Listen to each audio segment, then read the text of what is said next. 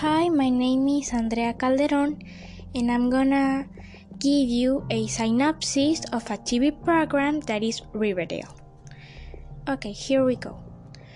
As a new school year begins, the town of Riverdale is reeling from the recent tragic death of its high school golden boy Jason Blossom, and nothing feels the same.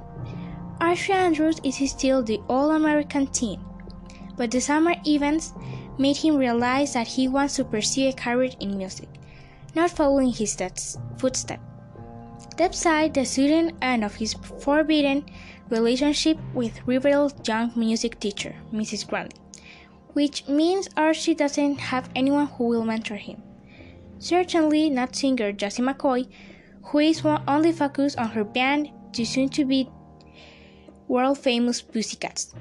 It's all weighing heavily on Archie's mind as his fractured friendship with budding writer and fellow classmate Jughead Jones. Meanwhile, girl next door, Betty Cooper, is anxious to see Archie after being away all summer, but she's not quite ready to reveal her true feelings to him.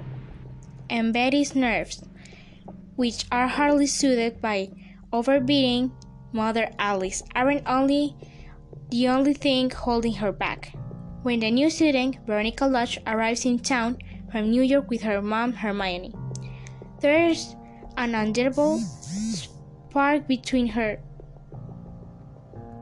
and Archie.